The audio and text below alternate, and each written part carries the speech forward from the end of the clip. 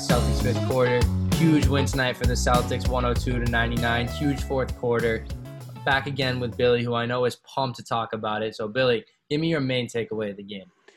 Oh man. Well, first and foremost, dude, you're like, where'd you watch the game? You're in like you switched locations on me. Yeah, I'm back at school now. I'm back at Bentley. Back at Bentley. I'm gonna be honest with you. I went into this game. Celtics came into the game 1 point underdogs. I took the Celtics again, but after watching that first half, the thing that really kind of stuck out to me, especially in the first quarter, was the pace was completely controlled by Toronto. Toronto was doing everything they wanted to. Fred VanVleet played a lot better than he did the other night. Obviously, we'll get into kind of the other storylines, but again, this is a game that, every sign is pointing towards there's no way you win this game. And again, the superstar power of Kemba Walker, of Jason Tatum, and Jaylen Brown. Somebody got hot when somebody else wasn't. Marcus Smart, legendary folklore performance, but just a lot of fun. And every game I watch, Celtics are a title contender. Like they are a legitimate cemented title contender, I think. And I think people are starting to realize that. Yeah, and the Raptors have been playing horrible against the Celtics in the first 6 minutes of the game the whole season. Tonight, they had 15 points in the first 6 minutes of the game, so they definitely got out to a hot start, controlled the pace early. Thought Jaylen Brown was fantastic early. I thought Kemba Walker couldn't have been further away from fantastic early. I started out the game 2 of 14, but he definitely redeemed himself in the end of the game. Robert Williams is another guy who started out fantastic. He was 5 of 5 in the first quarter, 10 points. Build the statue. Build it. Build the statue outside of the Garden. Build the statue. Yeah, he brings so much to the table that a guy like Enes Kanter can't. He's obviously, we've talked about him in the past. He's athletic. He can play above the rim. He's fantastic in the pick and roll. You know who wasn't fantastic? And I'm going to let you do it because I've done the ranting every time. Enough Semi Ojeleye. Enough. I can't do it anymore. I'll let you do it because people know what I have to say about Semi Ojeleye, but I think you finally came around. In the past, I've kind of defended Semi Ojeleye to an extent that he could somewhat get some minutes. Tonight, Semi Ojeleye was horrible. I've had enough of seeing Semi Ojeleye on the court. Make it stop.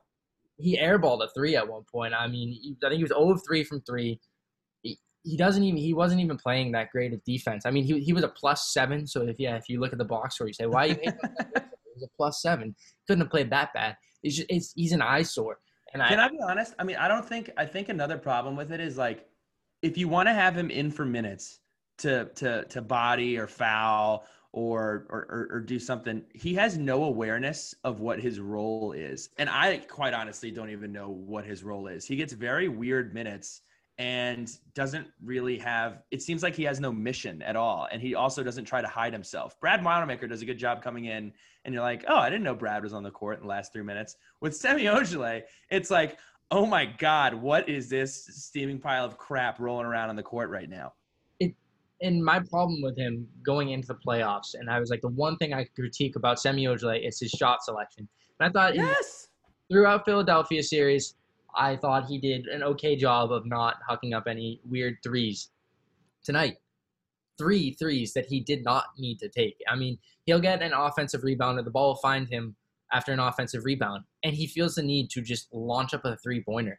And why? Like, you're not a good shooter. Just you're out there to play physical defense and set picks on offense. Maybe stand in the corner. Like that's all we need from Semi Ojeleye. I've had enough of him playing if he's going to keep shooting the ball.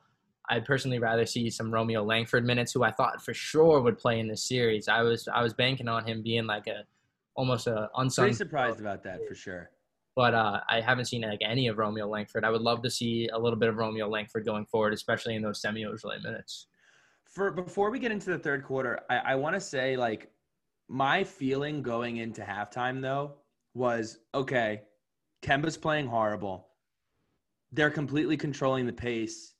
Before the third quarter started, I was like, we're going to win this game by 8 to 10 points because I'm like, Kemba Walker is going to get hot. Jason Tatum's been playing well. Jaylen Brown's been playing fantastic. And then third quarter was just a complete disaster. Yeah, they were outscored by 10 in the third quarter. And I think some of their shot selections, what was concerning to me, like in the first game, they were very aggressive. They were getting the shot that they wanted, and it felt like they were just settling for these shots in the third quarter, especially. Jaylen Brown especially, he fell off. He was 1 of 7 in the second half. We really got bailed out there by Marcus Smart in the fourth quarter because we were going into the fourth quarter down 8. I mean, Kemba was playing. He was playing. I don't want to say he was playing horrible because I feel mean ever saying that Kemba Walker is playing horrible, but he couldn't buy a bucket is what I'll say. You know what he did really well though? He does a fantastic job of when his shot is not falling, finding other ways to contribute. Like he was playing extremely hard on defense. He was finding other guys the ball. We're not going to win without contributions from Kemba Walker for 4 quarters, but he's also able to put himself in and find ways to affect the game when his shot is not falling. Yeah, and that's why I can't say that he played horrible. Yes, his shot wasn't falling tonight, but he was doing so many other things. In terms of the Marcus Smart barrage, the third 3 that he took, so he hits the first 2. I'm like, oh, okay, sweet. Like Marcus Smart needed to hit 2 to get the over for DraftKings tonight. And he takes this dribble in, step back, contested 3. And as it left his hands, I was like, all right, Marcus, this is 2017 Marcus. And he drains it. I'm going to make the point that was the biggest yes of the Marcus Smart experience. Do you disagree? Yeah, I mean, majority of the time that Marcus Smart gets the ball and shoots it, you're like, no, and then it goes in. Like, it's almost like every time you expect him to make a shot, he doesn't. Mm-hmm. Then when you expect him to miss, like on a crazy step back, it goes in. Like he made 5 threes in a row in I think 4 minutes there. He had 16 points in 4 minutes, brought the Celtics ahead, which was crazy. Like that's got to be all over SportsCenter. That was unbelievable. And think about this: would you have thought 2 years ago that Marcus Smart would be getting ball deny defense in the fourth quarter of a playoff game? I wouldn't have thought that yesterday. I mean, the ball didn't even touch the rim on those 5 shots. It was all swishes. It was an amazing performance by Marcus Smart, and then obviously he does amazing things on the defensive end as well. You got to love Marcus Smart. And in addition to that, obviously you love the early start by Marcus Smart in the fourth quarter, but Kemba Walker and Jason Tatum both had a great end of the quarter. Kemba hit some great shots. He was 4 of 4 to finish the game. Jason Tatum, 14 of 14 from the free throw line. He was hitting all of his shots. Another thing that I noticed, 2 things that I noticed here. This game, more than any other game, I think highlighted how important Gordon Hayward is to this team. And it's so easy to get frustrated with Gordon Hayward when shots aren't falling or he keeps getting hurt or whatever. But this is a perfect example. I mean, Kemba Walker's shots aren't falling. Jaylen Brown goes dark in the third quarter. To have Gordon Hayward here in this third quarter and, in the first half would have been huge, not just from a defensive standpoint, but what I think Boston has going for him is there's no better, I would argue, and Bill Simmons said this on his podcast on Monday, there's no better 3 left in the playoffs right now. There's no better trio left. There's a better duo. There's no better trio. But when you have 4 legitimate all-star contending scoring options, that's what the Celtics really missed tonight. But how are they able to get it done? They got it done because Jason Tatum is a full-blown superstar. And Kemba Walker we'll get into this later, Kemba Walker just has really, really good instincts in the fourth quarter. The 50-50 balls in the fourth quarter were owned by the Celtics for the most part. I want to shout out Grant Williams. He was fantastic. Want to shout out Daniel Tice. Daniel Tice had 9 rebounds tonight. And back to that point about Kemba Walker, I challenge you guys. I would like to know if you can name another player in NBA history who has the championship DNA feel of Kemba Walker. When people forget, he's only won 3 playoff games in his entire career. This guy has been a first-round exit or missing the playoffs, not really to his fault. Charlotte is just a horrible franchise. But in terms of fourth quarter and just game awareness and making championship plays, Kemba Walker is right up there. So I'm curious to know, Brian, is there anyone that comes to mind that you can think of in NBA history with a lack of playoff experience but just thrives in these kind of moments? I mean, the guy that comes to my mind is T-Mac. Tracy McGrady never made it out of the first round if you don't include that one stint he had with the Spurs where he was injured the whole time. When he was healthy, he never made it out of the first round. And I think you can maybe not compare Kemba to him, but the idea of the lack of playoff success, but such a success as a career. I mean, Kemba, like you said, had 3 playoff wins going into this season, and he already has 6 this year. Fact of the matter is, though, too, Tracy McGrady had some great teams that he was on, but for Kemba Walker, and he said it before, this has got to be just a ton of fun for him to finally have some other outlets and some other guys that are helping him be successful. And, again, it's just crazy to think back, like, thank goodness he signed with us this offseason. But glad he was able to find a shot in the fourth. Yeah, I mean, I personally would have been shocked if you told me the Celtics were going to be 6-0 at this point in the playoffs. That it's weird we haven't done a recap on a game the Celtics have lost yet because they're 6-0 in the playoffs. So. Maybe the podcast is the secret juju. Maybe there's a greater power that we're bringing to the Celtics. I'd like to think so. I'm going to take all the credit when the Celtics go 16-0 in the playoffs. But some positive numbers from the game that I want to point out. The Celtics were 23 of 25 from the free throw line, which is 92%. They outscored the Raptors 32-21 in the fourth quarter, which was obviously led by the 16 points from Marcus Smart and then the closeout by Jason Tatum and Kemba Walker. They out-rebounded Toronto again. I know Billy's big into the rebounding. I love it. And I have some questions here we're going to get into it a little bit later. I wrote a letter to Nick Nurse about some of the gripes that I have, but we'll get into that after we do some negative Nancy numbers here. Yeah, some negative numbers I want to talk about quickly. Celtics again had a lot of turnovers, 17 turnovers again tonight. How do you win with that many turnovers again?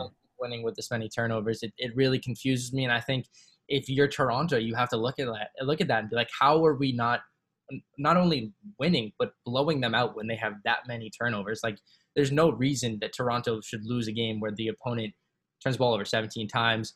Obviously, Kemba Walker had a poor game in the first three quarters. He was 1 of 8 from 3 in the game. This bench had 13 points tonight, which was a little bit concerning.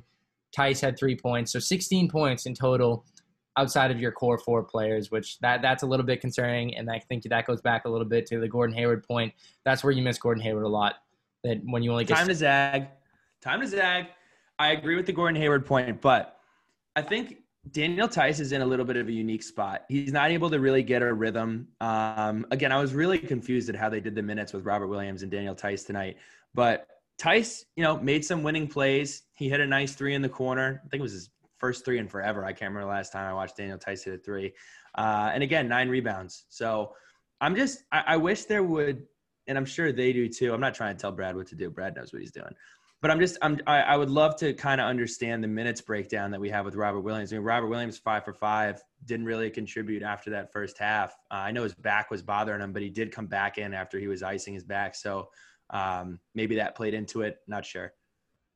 Yeah, I think a lot of the reason you didn't see Robert Williams in the second half as much was because of Grant Williams. Brad wanted to give him some minutes, and I think he did a pretty good job on both ends of the ball. He only had 2 points, but he does so many of those things like Marcus Smart does that it's like winning plays. I think that's why Brad rolled with Grant in the end of the game, just because he trusts him to make smart decisions, and he went more of it with a Grant Williams Tice rotation towards the end of the game. All right, Brian, here we go. This is my letter to Nick Nurse, and I would love to hear your response for each one of these talking points.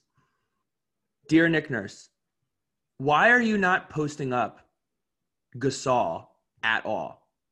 Yeah, the Raptors almost run a 5-out offense, and I don't understand why they do that. I mean, they have some good shooters, but I wouldn't say they're an elite three-point shooting team, and the 5-out tends to only really work when you have elite shooters. Somehow the Raptors have had success with it, so obviously I'm not going to question the game plan, but I think a lot of that has to do with the offensive game plan. I just think you have such a mismatch with Gasol. Look, if you want to have Ibaka play up top, like Ibaka's proven throughout his career that he can do that.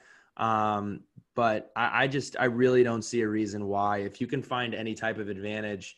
We were talking about this before the podcast. I know Toronto is not particularly a good rebounding team, but get him under the basket. I don't understand what the benefit of doing that is. Another question, they're just so adamant on running their offense through Pascal Siakam, and Pascal Siakam is a talented young player, but Kyle Lowry kind of got going late. Fred VanVleet had a great stroke today, and OG Anunoby was fantastic. And it seemed like they were almost force-feeding it to Pascal Siakam down the stretch. Yeah, Siakam has really struggled not only in this series but in the bubble in general. He's really had his game fallen off. And honestly, if you look at the numbers, if you take a deep dive into Pascal Siakam's numbers, the first 3 months of the season, Pascal Siakam was unreal. He was putting up better numbers than Jason Tatum, And you at that point, you would have said that Pascal is the best out of these two teams.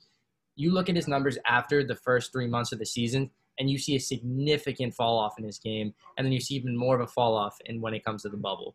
So I think they're trying to continue their offense through Pascal because he has shown that he has success in the past, but he's obviously struggling right now, and I would expect the Raptors to come out with a different game plan and maybe see Kyle Lowry run the offense a little more.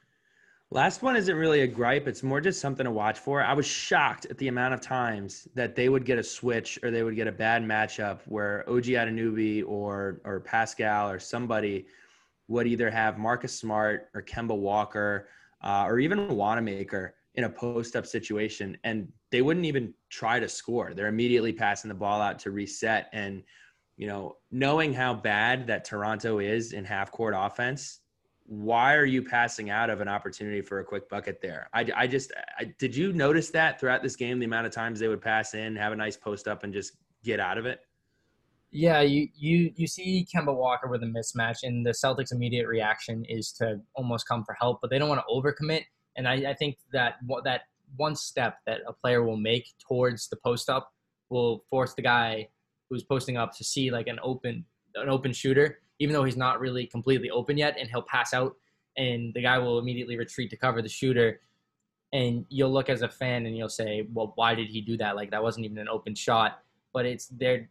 He sees the guy committing almost, and I think that just depends on the players. I think the more experienced players know when to pass it. And guys like OG and Anunoby, it's a hard name to say, doesn't really have the experience, especially in the post-up game. I think Pascal has just got a lot going on with his game right now that I think I didn't see a Pascal on Kemba mismatch, but yeah, I definitely have seen the mismatches throughout the series. I'm interested to see how we or not interested to see. I've been impressed with how our young guys have played on defense. When they do have to get minutes, they're logging good minutes. So that's definitely something that's been going well as well. But Brian, moving forward, what are we looking for moving forward? Give me your points here. I'm going to say once again, we got to limit our turnovers. Please. I already went on a rant about that, but we got to limit the turnovers. Some team's going to make us pay. Like, I see it coming in the future, whether it's the Raptors or somebody we play in the future series. We are going to get blown out in a game because we had 20 turnovers. Some team is going to make us pay. I'm waiting. Let me just say this then, this is not a double jinx at all. It's just I'm telling you, everybody needs to be rooting for Milwaukee. I have no interest in seeing the Miami Heat in the next round at all. Yeah, I completely agree. I think Milwaukee is a good team, but Miami really scares me, the way that they play offense, and when their shooters get hot, I don't see the Celtics being able to compete with that. And you saw in the one game they played in the bubble, Celtics had a really bad night where they had a lot of turnovers, and Miami made them pay. And, yeah, Miami definitely scares me. I think that they're going to give Milwaukee a run for their money, if not beat them. But, yeah, I definitely am rooting for Milwaukee as a Celtics fan because I think we just match up slightly better against them. Another thing moving forward is Kemba Walker pretty much cannot shoot worse, and we still won the game. I remember I texted my friends at the end of the third quarter and said, look, we're down 8, and I don't think I've ever seen Kemba Walker shoot this bad. No. Like that's almost a positive. Like, it's obviously not a positive that he was shooting that bad, but the fact that we were only down 8 at that point, I was like, we're going to win this game just because we are playing so bad and we're only down 8. It was going to click at some point for him. And I think that's why I was so confident at halftime was I was like, honestly, we can't play any worse than we are right now. Now, granted, we did play worse in the third quarter, but it did turn around for us in the fourth. So, yeah, I mean, again, I don't expect Kemba Walker to have a down game like that again. But more than anything, to me, it just shows you how important Gordon Hayward is to this team in the near future and in the long term. Yeah, and kind of just going off that, you need better bench play, especially with Gordon Hayward out. That guys like Brad Wanamaker, who was kind of invisible tonight, and I don't want to say he played bad, but he was invisible. Maybe Romeo Langford minutes. Grant Williams, Robert Williams need to continue their success. Definitely need some better bench play going forward. And most importantly, is Celtics got to keep up their good defense. It's winning them games, and it's going to win them a championship potentially. That is how they win their games. And even in a game where they shoot as poorly as they did tonight, they still won because they held the Raptors to under 100 points.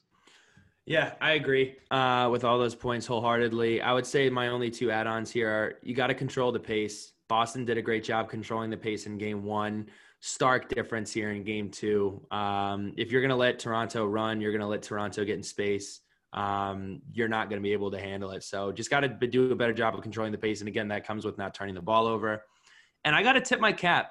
Brad Stevens, for a couple of years there, you never knew if he had the feel of the flow of the game, and that was kind of my one gripe with him. He took fantastic timeouts tonight. I know, like that when I wrote it down, it sounded like kind of a goofy thing to say, but there were several timeouts that he took that were timed perfectly, and really did a good job calming everybody down. And I know you have mentioned Brad Stevens' feel for the game as kind of being a Achilles heel for the last few years. Yeah, I mean, I've been saying the whole year that Brad Stevens has gotten significantly better in the way he manages rotations, the way he calls his timeouts, and is able to stop runs by the other team through all of that. And I think a part of that last year, why you didn't see as much success with that, was because Brad Stevens thrives in a system where his players buy into his system. And that last year, the players weren't really buying into what Brad was preaching. And now you got these young and hungry guys led by Kemba Walker as well, and now they're buying into what Brad is saying, and that's why you're seeing so much success in his game plan. Give me your shining moment. Oh, this one's obvious. The Marcus Smart 5 3-pointers in a row, 16 points in under 4 minutes. It completely turned around the game. Amazing. I don't have enough to say about what Marcus Smart did. Don't hurt yourself smiling too hard. I zagged here. Obviously, the Marcus Smart thing was fantastic. I had a ton of fun watching that. I just love Marcus. One of my favorite players in the whole NBA. His flop was pretty egregious tonight. It was definitely one of the most Marcus Smart plays, but got to give him credit for trying. My shining moment, though, I'm going to go with it was 90-87 with 5:41 left. Celtics finally got some traction, and off of Marcus Smart's sole miss from the 3-point line tonight, Grant Williams just, again, grabs one of those 50-50 balls, passes it to Tatum, opens up that 6-point lead. And to be completely honest, the Celtics really didn't look back until they tried to lose the game in the last, 75 seconds. So for me, that was huge. Yeah, for sure. Grant Williams, again, I mentioned it. He makes those smart decisions, those game-winning plays like Marcus Smart does, and that's why Brad trusts him in those situations. Player of the game. This one's tough. I think I'm gonna go with 2 players of the game. You have to give to Jason Tatum. He had 34 points, 8 rebounds, 6 assists, which 6 assists from Jason Tatum is a lot. He was facilitating tonight. But obviously Marcus Smart, 19 points, 16 of those in the fourth quarter alone. He had 2 blocks on defense. Love the Marcus Smart tap. Another thing, easiest money of my life. DraftKings, just giving away free money. The over-under on Tatum's points tonight, 25.5. I was like, the Celtics have any chances of winning that Tatum's going to have to drop 30. I think Tatum hit 25.5 midway through the third quarter. But look, you know what I love. What do I love? Jason Tatum getting to the free throw line 14 times, knocking down 14 free throws. It's what you love to see. I will say, don't love Jaylen Brown, only got to the line 3 times, but Jason Tatum was in attack mode all night. Again, bona fide superstar. And it's just a pleasure to watch him on offense. He's absolutely incredible.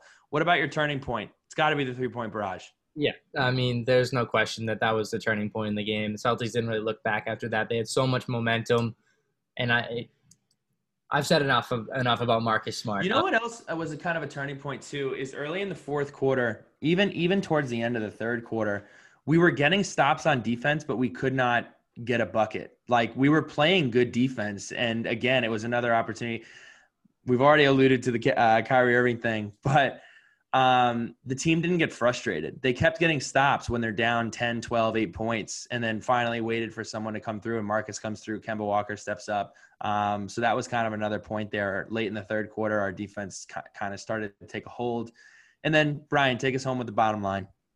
Bottom line is tonight we had pretty much a down night offensively until the fourth quarter, and we still won. That our second best player had one of his worst shooting performances through 3 quarters, and we still managed to win the game. And that's why I keep preaching that defense is winning us these games, and defense is going to win us a championship, because that kept us in the game. Obviously, Jason Tatum kept us in the game as well.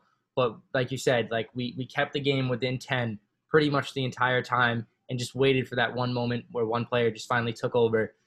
And we only gave up 99 points tonight. And I think majority of the time that a Celtics team gives up 99 points, they're going to win the game. Quick question before we wrap it up. What's your prediction for Game 3? I think the Raptors are going to come out with the most energy we've seen from them in the series. I expect them to rebound hard, but I expect the Celtics to also shoot better and continue to play good defense. Hopefully turn over the ball less. Hopefully. Yeah, I'll keep saying that until they do. But hopefully no Semi Ojeleye, maybe some Romeo Langford. But other than that, I think the Celtics got this in 5 games now. I said 6 at first, but after watching these last 2 games, I got the Celtics in 5. Game 3 is Thursday at 6:30. We will be back after that.